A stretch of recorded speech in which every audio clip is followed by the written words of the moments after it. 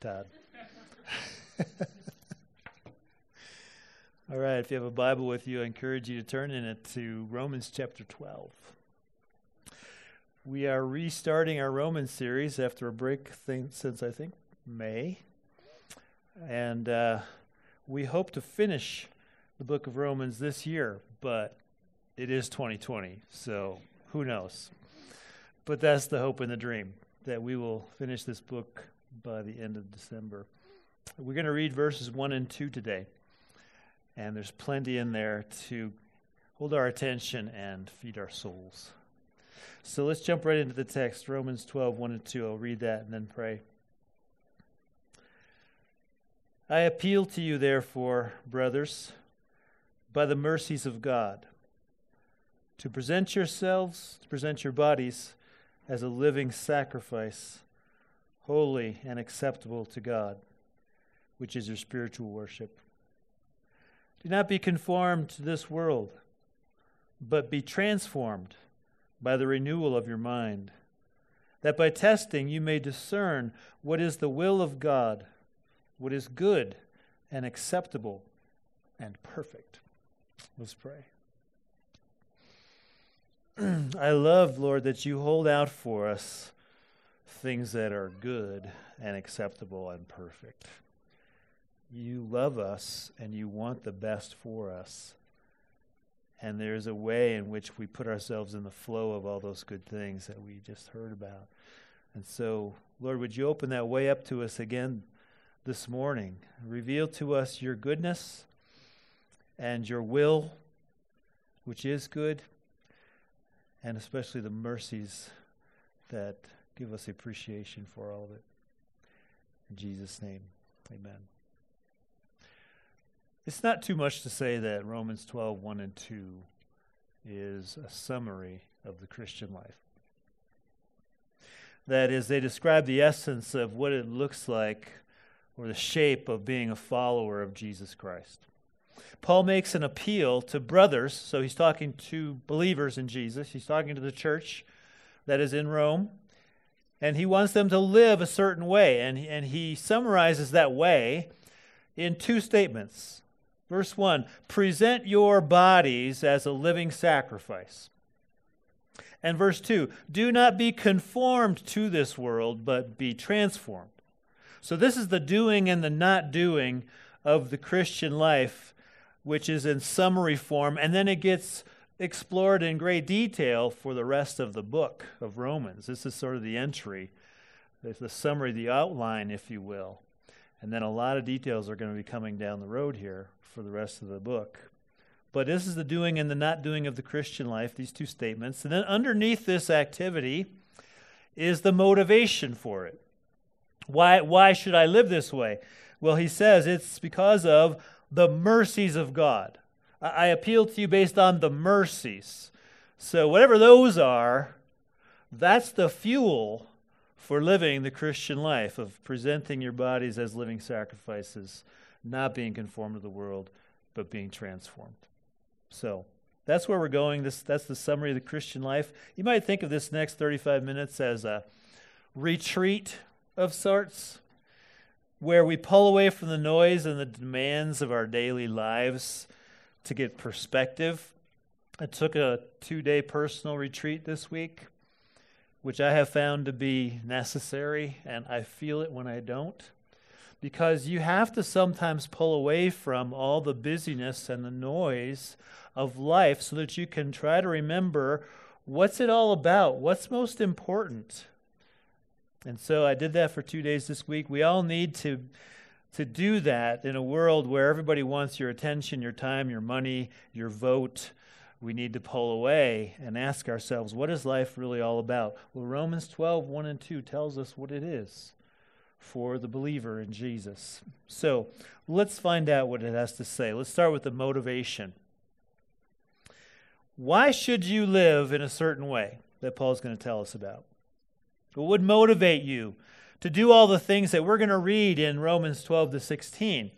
Well, here it is. I appeal to you, therefore, brothers, by the mercies of God, to present your bodies as a living sacrifice. In other words, I'm going to tell you about a serious commitment to Jesus that can rightly be described as a living sacrifice, which is something that's going to affect your whole life. It's going to affect everything about you.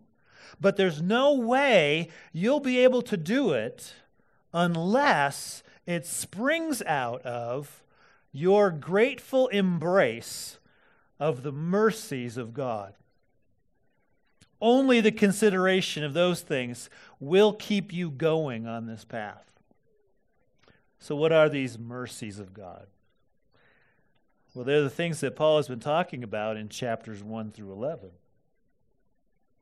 Those 11 chapters say almost nothing about what you are supposed to do. There's a couple of exhortations in chapter 6, a couple more in chapter 11, but mainly for 11 chapters, all we know is what God has already done for the believer in Jesus Christ. It's the recounting of how God has taken pity on you in your desperate situation and has come to your rescue. And the heading over those whole 11 chapters is the mercies of God. It's the remembrance of these things that fuel the Christian life. So let me recount these mercies for you. Let's take a very brief tour of what's in these 11 chapters. They start with the realization that before God came to our rescue, here are things that were true about us. From chapter 1, we did not honor him as God or give thanks to him, but we became futile in our thinking and our foolish hearts were darkened. We were filled with all manner of unrighteousness, evil, covetousness, malice. We were enslaved to sin. From chapter 6. We were enemies of God, from chapter 5. And because of our hard and impenitent heart, we were storing up wrath for ourselves on the day of wrath when God's righteous judgment will be revealed. Chapter 2. That description is the starting point for each and every one of us. We must own that description as accurate about us, or else there will be no appreciation for the mercies of God. Because everything that follows, the whole account of God sending Jesus into the world to save sinners, assumes this description. It assumes our sin and our guilt. It assumes that we are not just innocent victims in a cruel world. It assumes that we are perpetrators of evil who deserve God's righteous judgment for our sins. So mercy, by definition, is undeserved. It is God's favor to us when what we deserve is wrath. And so if we don't own that we deserve the wrath, we'll never understand mercy. It won't be mercy. It'll be wages. It will be what we deserve. But we don't deserve it. So we have to start there with the bad news. And Paul spends 3 chapters on that bad news, because without it, you can't appreciate the good news. And the good news is very, very good. The good news is that God shows his love for us in that while we were still sinners, Christ died for us. And that we are saved by him from the wrath of God. That's chapter 5, verse 8 and 9. The good news is that he justified us by his grace as a gift through the redemption that is in Christ Jesus, whom God put forward as a propitiation by his blood to be received by faith. Chapter 3. So that is to say, God sent Jesus to atone for our sins, to become the propitiation, the sacrifice that makes God favorable to us by removing the hostility. On the cross, Jesus redeemed us, meaning he paid the penalty that our sins deserve. He took on himself our guilt and our punishment so that we could go free. And God's gift to us, which is received by faith in Jesus, is that he justifies us. He declares us righteous in his sight. He counts us blameless. He gives us the very record of Jesus' spotless life. More than that, we're not just justified legally right with God, but there's a relationship that begins. It says we receive adoption as sons and daughters. That's from Romans 8. He makes us family.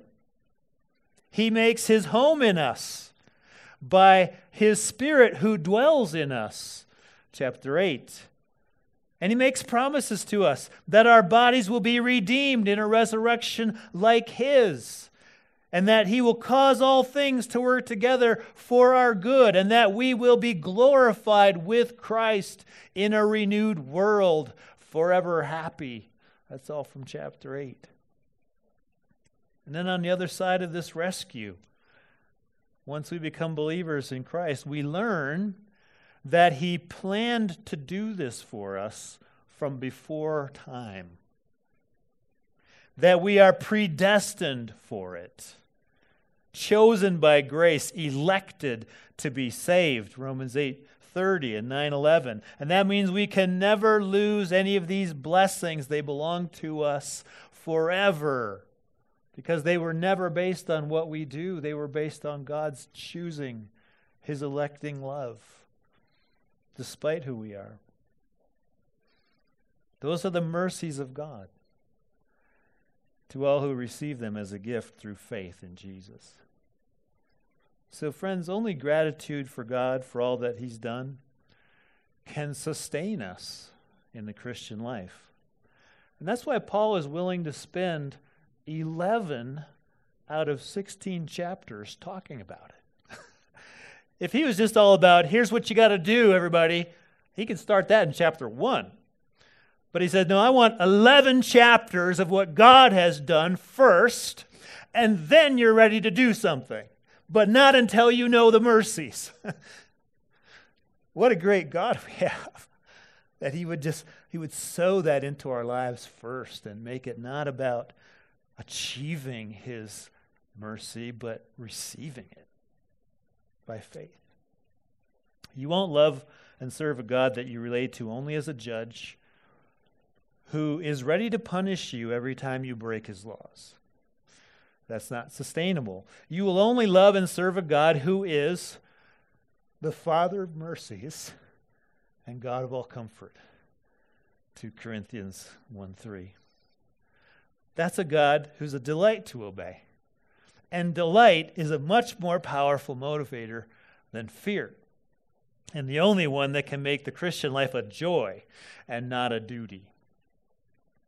I learned that from my own experience.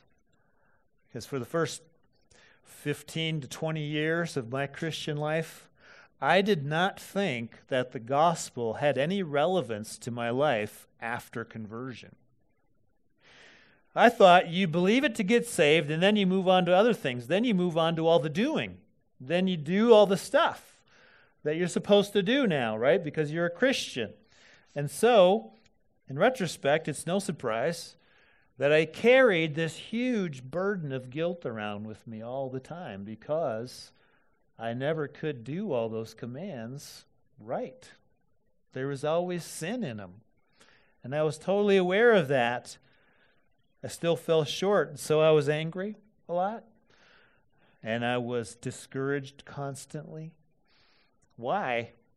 Because I was trying to obey Romans 12 to 16 without remembering Romans 1 through 11. I forgot about mercy. I forgot about the cross that forgives my sins today and tomorrow. It wasn't until Jerry Bridges taught on grace and sanctification from Romans in the pastor's college that that burden was lifted. So if you're feeling unmotivated to obey God, if you don't know why you should do what the Bible commands, if you wonder what the point is, it may be because you're not moved by what Jesus did for you on the cross. You're not moved by the love of it and the freeness of it. Paul would have you go back and think more about the mercies of God, because only that embrace will sustain a life of doing things for God. We'll come back to that at the end, but let's move on to the appeal. He makes an appeal to live in a certain way. There's a kind of life that flows out of hearts that are filled up by the mercies of God. So let's talk about what that life looks like. First of all, it means you present your bodies as a living sacrifice. We'll read the whole sentence. Present your bodies as a living sacrifice, holy and acceptable to God, which is your spiritual worship. Now, what is a living sacrifice? That's language from the temple worship of the Old Testament. A person came to the temple with an animal, which would be killed or sacrificed as an offering to God. That offering could be for one of two reasons. It could be to atone for your sins. It was a sin offering. Or it could be an act of complete devotion to God, a whole burnt offering, where it's not for your sin, it's just an expression of, I love you, God. You are my God. I give myself to you. It's the whole burnt offering. It's you take it all. Those are two kinds of offerings that we would learn about in the Old Testament. So which sacrifice is Paul referring to when he says it's a living sacrifice? Well, it's not a sacrifice for sin, for sure, because Hebrews 10:10 tells us we have been sanctified or set apart for God as his own. We have been sanctified through the offering of the body of Jesus Christ once for all. So we don't need to atone for our sins by how we live, because Jesus' death atoned for every wrong thing we've ever done or every wrong thing we'll ever do. Once for all. One sacrifice for sin. So it's not that kind of sacrifice. It's not atonement. So it must be the other one, and it is the other one. It's the second kind. It's an offering of ourselves to God in complete devotion.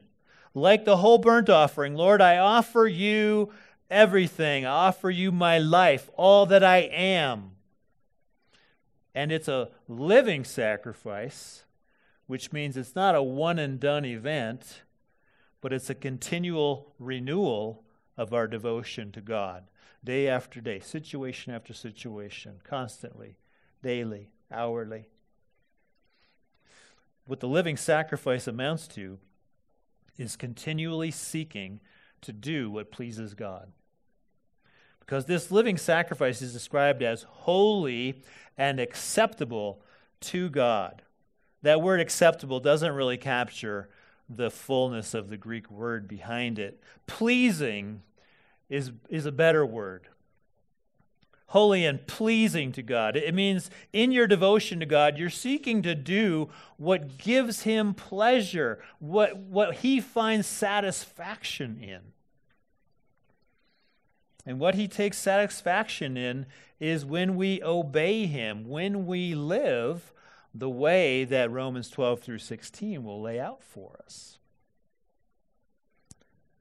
Now, here's why we need to remember the mercies of God in order to do that and not make it burdensome.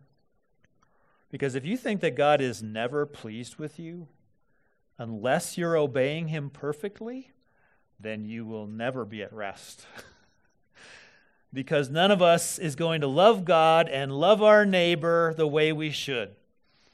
If God can only get pleasure from us when we are doing everything well, then he's never going to be pleased, because sin stains everything that we do.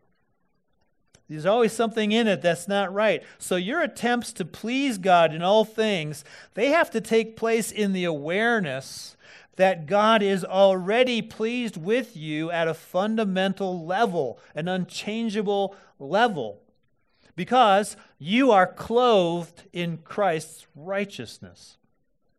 God sees you as blameless in Christ. And God said to Jesus, "You are my beloved Son. With you I am well pleased."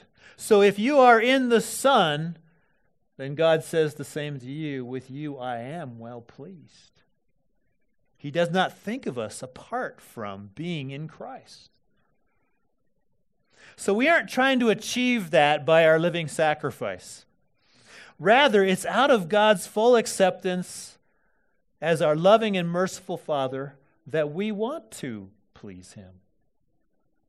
It's like the little girl who comes home from second grade, from her art class, and she says, "Daddy, look what I made for you." And she gives you this little sun catcher to put in Dad's office window, and it's in the shape of a horsey. Did she make that because she was afraid Dad wouldn't love her if she didn't do it? No. She did it because she loves her daddy, and she wanted to do something that pleases him. That's the tone of the living sacrifice. It does involve sacrifice, make no mistake. Jesus spoke of it as taking up your cross and denying yourself. It sometimes hurts to obey God. It is painful to follow Jesus. It often means you will need to deny yourself things. It means you will be persecuted in this world as He was. But it's a sacrifice that's motivated by love for God, by gratitude for all of His mercies to us in Jesus. And that's what makes it doable. Because again, delight, you can go on and on and on doing what you delight in. Doing things out of fear, you can do that for a little while, but eventually you just get hardened. You get tired. You just stop. I can't do this anymore. But delight keeps you going. Delight makes you a living sacrifice. Now, Paul describes it as your spiritual worship. And again, the full meaning of the Greek doesn't come through in that word spiritual. It's really more translated reasonable or logical. It makes sense to do this, to be a living sacrifice in view of the mercies of God. To obey God even when it hurts is reasonable. In the remembrance of Jesus shedding His blood for you, it makes sense that you would want to return your devotion back to Him. It's the same kind of thing that happens when people go to great lengths to honor World War II veterans. I have an uncle who served in the Pacific, and he's 94 now, still hanging on. But he's one of these guys who has been given an honor flight to Washington, D.C. So there's a whole organization called the Honor Flight Network, and that's what their mission is. They fly living World War II vets to Washington, D.C., take them to the monuments, the memorials, take care of all the travel arrangements, all the meals. They make sure that they're greeted in the airports. They make sure that they're showed respect. And there are no paid staff. It is all volunteers who do this. Why do they do it? Because they want to honor the heroes who fought for our freedom, who made great sacrifices for us. Their dedication to these guys makes sense because of their respect for what they've done. So how much more is it the case with serving Christ, who is the true hero and the Savior of our souls? To return devotion to Him who suffered the wrath of God in our place is a reasonable thing to do. It makes sense. What doesn't make sense is if we live like He doesn't matter. That's unreasonable. If we live that way, it isn't because Jesus isn't worthy of it. It's only because we haven't fully understood the mercies of God. It hasn't affected us deeply enough.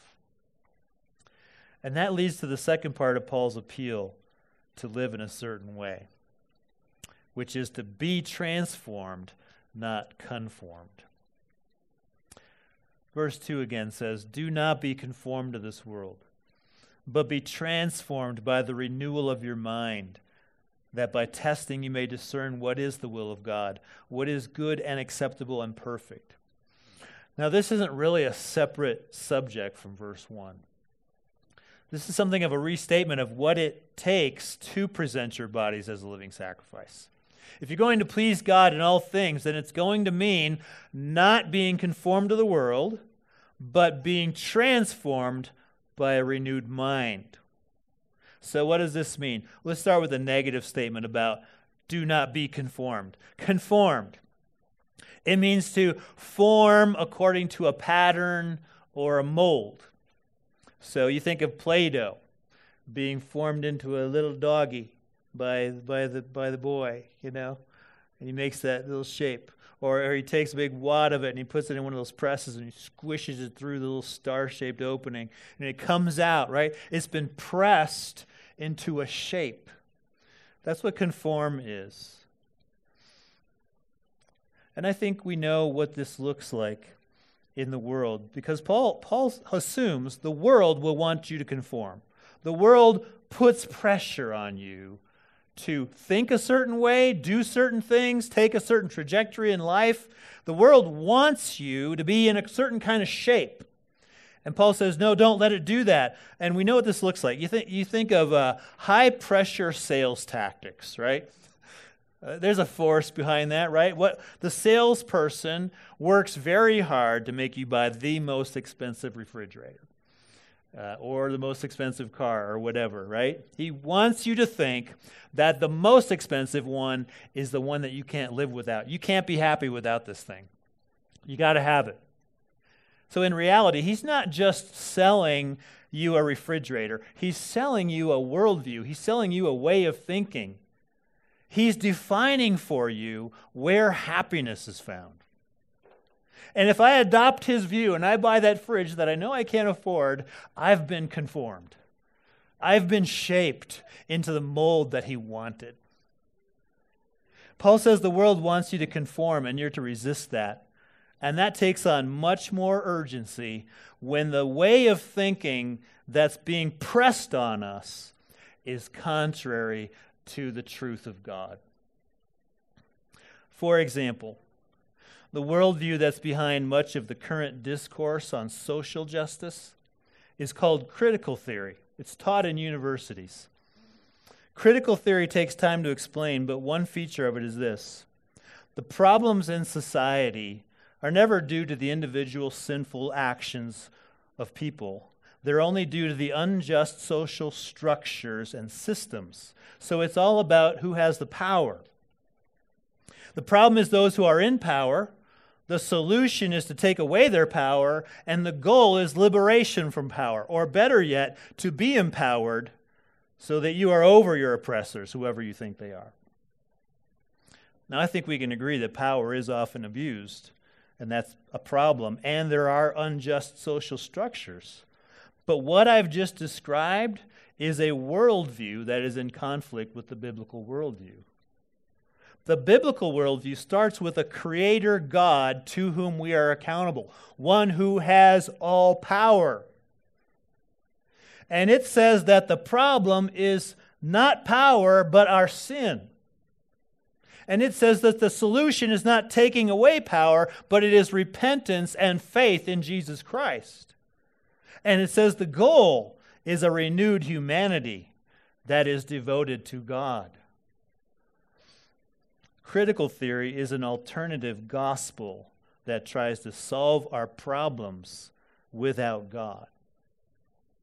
And that is behind many of the best-selling books that are out there right now on social justice.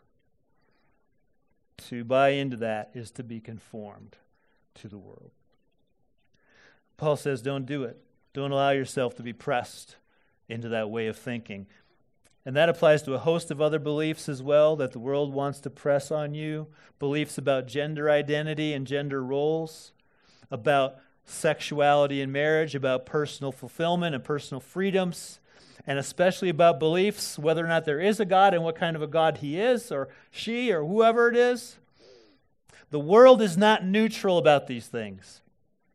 There will be pressure to conform, but the reality is the Christian life is often incompatible with the world.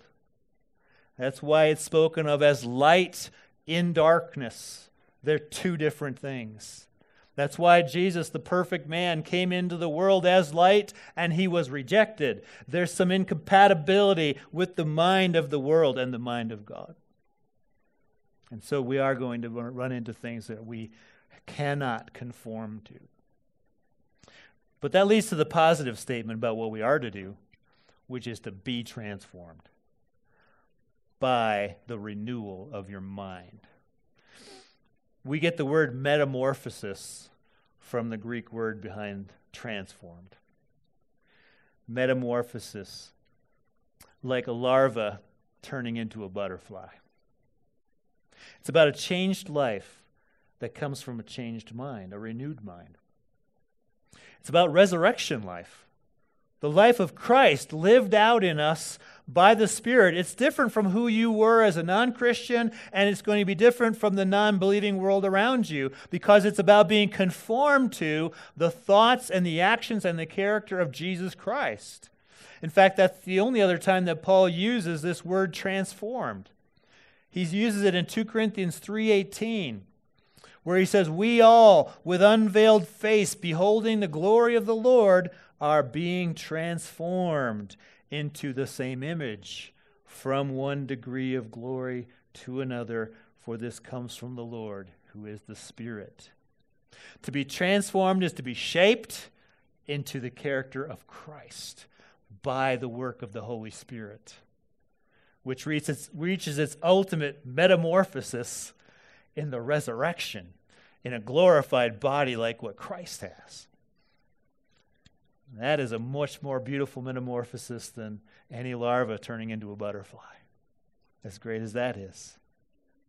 But notice this transformation. It comes by means. It comes through the renewal of our minds. So this is the proactive thing we do to keep from being conformed to the world and to be transformed into the image of Christ. It's about soaking your mind in the mercies of God. It's about seeing everything through the lens of the salvation story of the merciful God who sent Jesus to rescue us from sin and the glories that are promised to those who put their trust in Him. It's about having the Word of Christ dwell in you richly, as Paul said in Colossians 3:16. It's about letting the Word of God become the governing influence over our thinking about everything. The person whose mind is renewed that way can spot the counterfeit hopes that are out there, the twisted things, and avoid embracing them. God's Word becomes this grid by which you assess everything. So it will affect how you think about politics. It will affect how you parent. It will affect your work ethic. It will affect everything about you, because an immersion into the mercies of God makes you jealous to please God in everything and not let the world steer you off that course. Renewing your mind in God's Word will also make you discerning. Paul says you will discern what is the will of God, what is good and acceptable and perfect. That means you'll be able to recognize and put into practice God's will in the many different situations that you're going to find yourself. And that is the best kind of life that we can live, because God's will is good and acceptable, actually pleasing, same word, and perfect.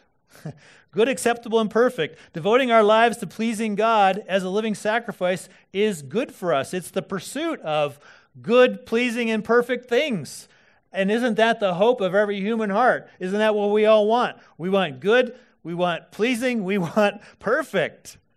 And God says, yeah, and I'll give it to you as you give yourselves as a living sacrifice. That's the way you're going to really experience it. So what's the takeaway from all this? Let me just close with this.